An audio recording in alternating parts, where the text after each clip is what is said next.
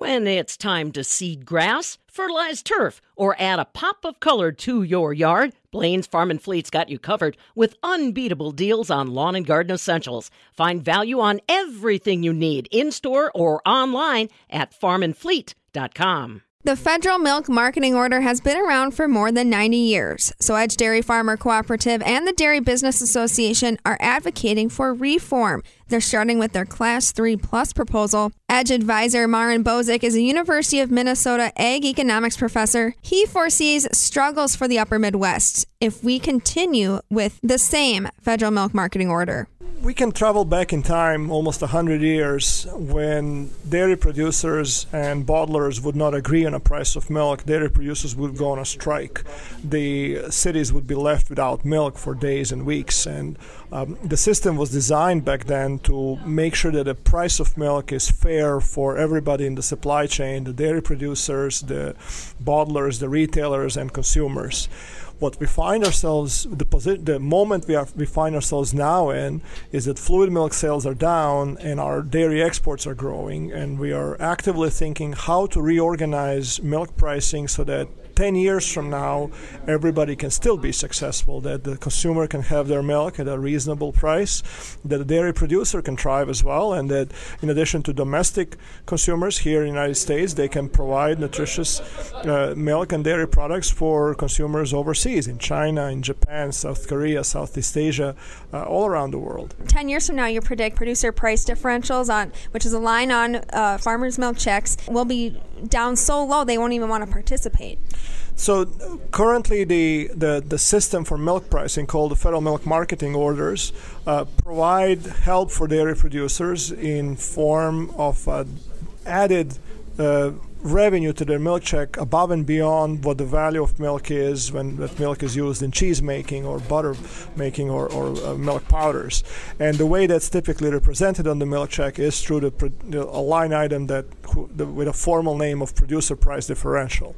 As fluid milk sales dwindle and as production of cheese and butter and other commodities rise over time, that line item on the milk check is getting smaller and smaller. So what we discussed today is how do we reorganize the milk pricing system so that we can maintain a fair and balanced relationship between milk buyers and milk sellers, dairy producers and their processors, at the same time serving U.S. consumers with wholesome milk and also incentivizing our processors to pursue new markets overseas, because, Stephanie, we will have to export anywhere between 40 and 55% of all additional skim solids that we will add to the market over the next 10 years to improve genetics or more dairy cows. Domestic market is not growing very much. It's quite saturated. And our cows are still getting better year after year. We are better managers of livestock, and we need new markets for that additional milk. That market will be found overseas, and in order to do that in the most advantageous way for everyone, we may want to contemplate some milk pricing reforms. Yeah, and I mean, let's talk about those different export opportunities. Right now, powdered milk accounts for a half of solids leaving the U.S., which you say is an issue. When we compare trade statistics in the United States from what our competitors overseas in New Zealand and Europe are doing, we find that New Zealand and Europe are focused more on value-added products in infant formula, whole milk powder, specialty cheeses, etc. Whereas, as you said, Stephanie, in the United States, almost half of all the dairy products, actually over half of all dairy products that leave the country in terms of volume, are just cheap stuff. The non-fat dry milk powder and some whey protein, whey powders.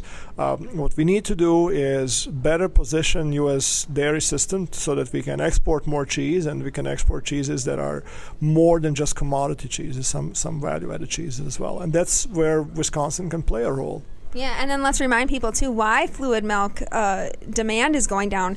There's so many more options on the market than there were, many decades ago. There are multiple reasons. One of them is what you just indicated, that back in the 70s you really had just 4 choices on what you're going to drink if it's not water. You could go with coffee, you could go with soda, or you can go with an orange juice that you had to mix in the water, those little cans. And if you didn't like any of those 3, that was milk for you. So you drank milk with breakfast, lunch, and dinner. While these days there are dozens and dozens of choices, from maple water to the various mushroom drinks to all kinds of value-added coffee, ready-to-drink products. So milk is getting lost. And also, we used to consume a lot of milk with breakfast. Now we don't need breakfast anymore the way we did before. Cereal consumption is 20% down.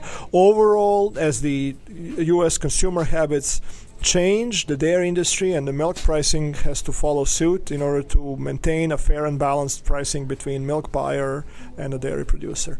Yeah, and I mean, in your research at University of Minnesota and between your colleagues and yourself, you find that adjusting the federal milk marketing order would be better than totally getting rid of it. Well, the complete dissolution of the federal orders would do little to increase overall sales of fluid milk.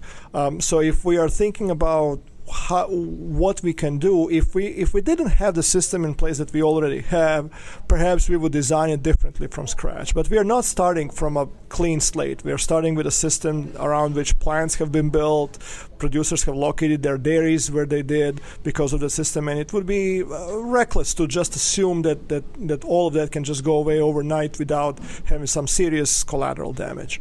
What we can do instead is we can use what's good about the current system to build a new and better system that is more focused on exports, that is more focused on offering dairy processors flexibility they need to pursue new markets.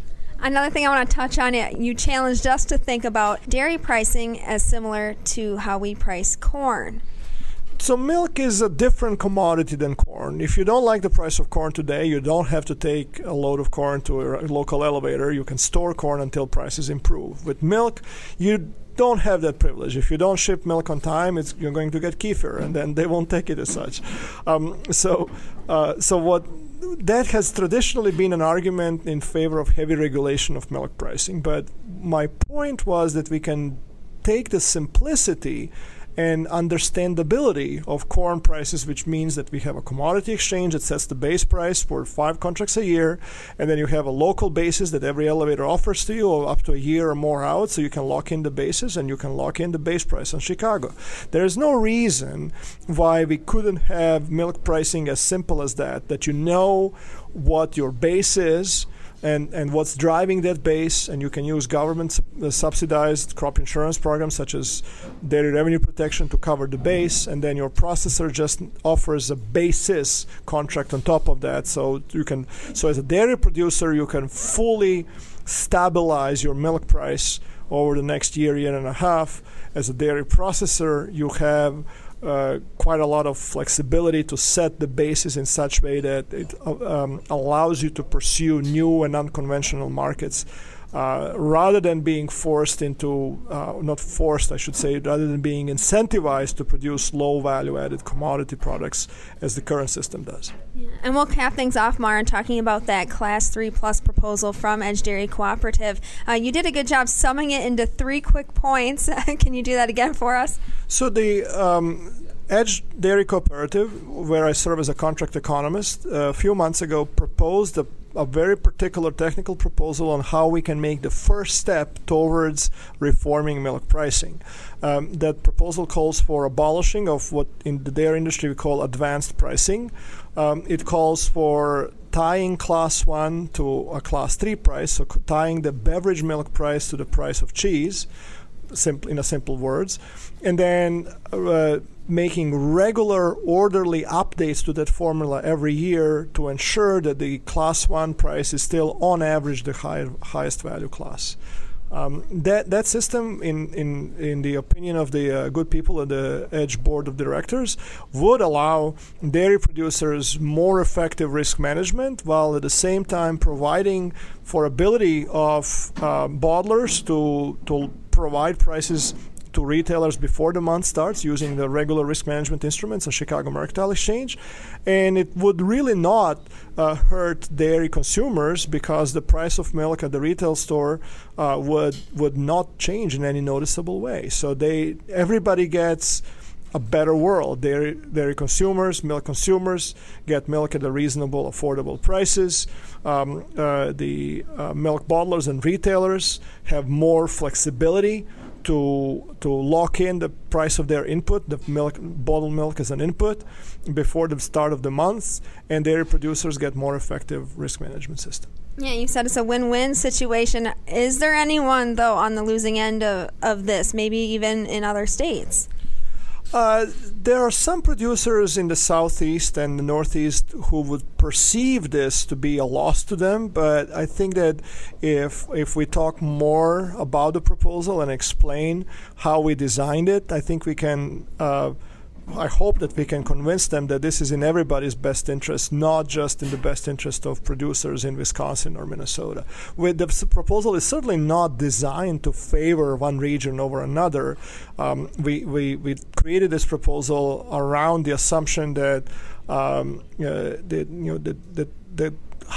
do we make it most hedgeable while at the same time maximize the probability that the class 1 in any single month would be the highest value price. That's the word from Edge contract economist and University of Minnesota professor Maren Bozic. The Class 3 Plus proposal from dairy organizations in and outside of Wisconsin was released earlier this year. For the Midwest Farm Report, I'm Stephanie Hoff.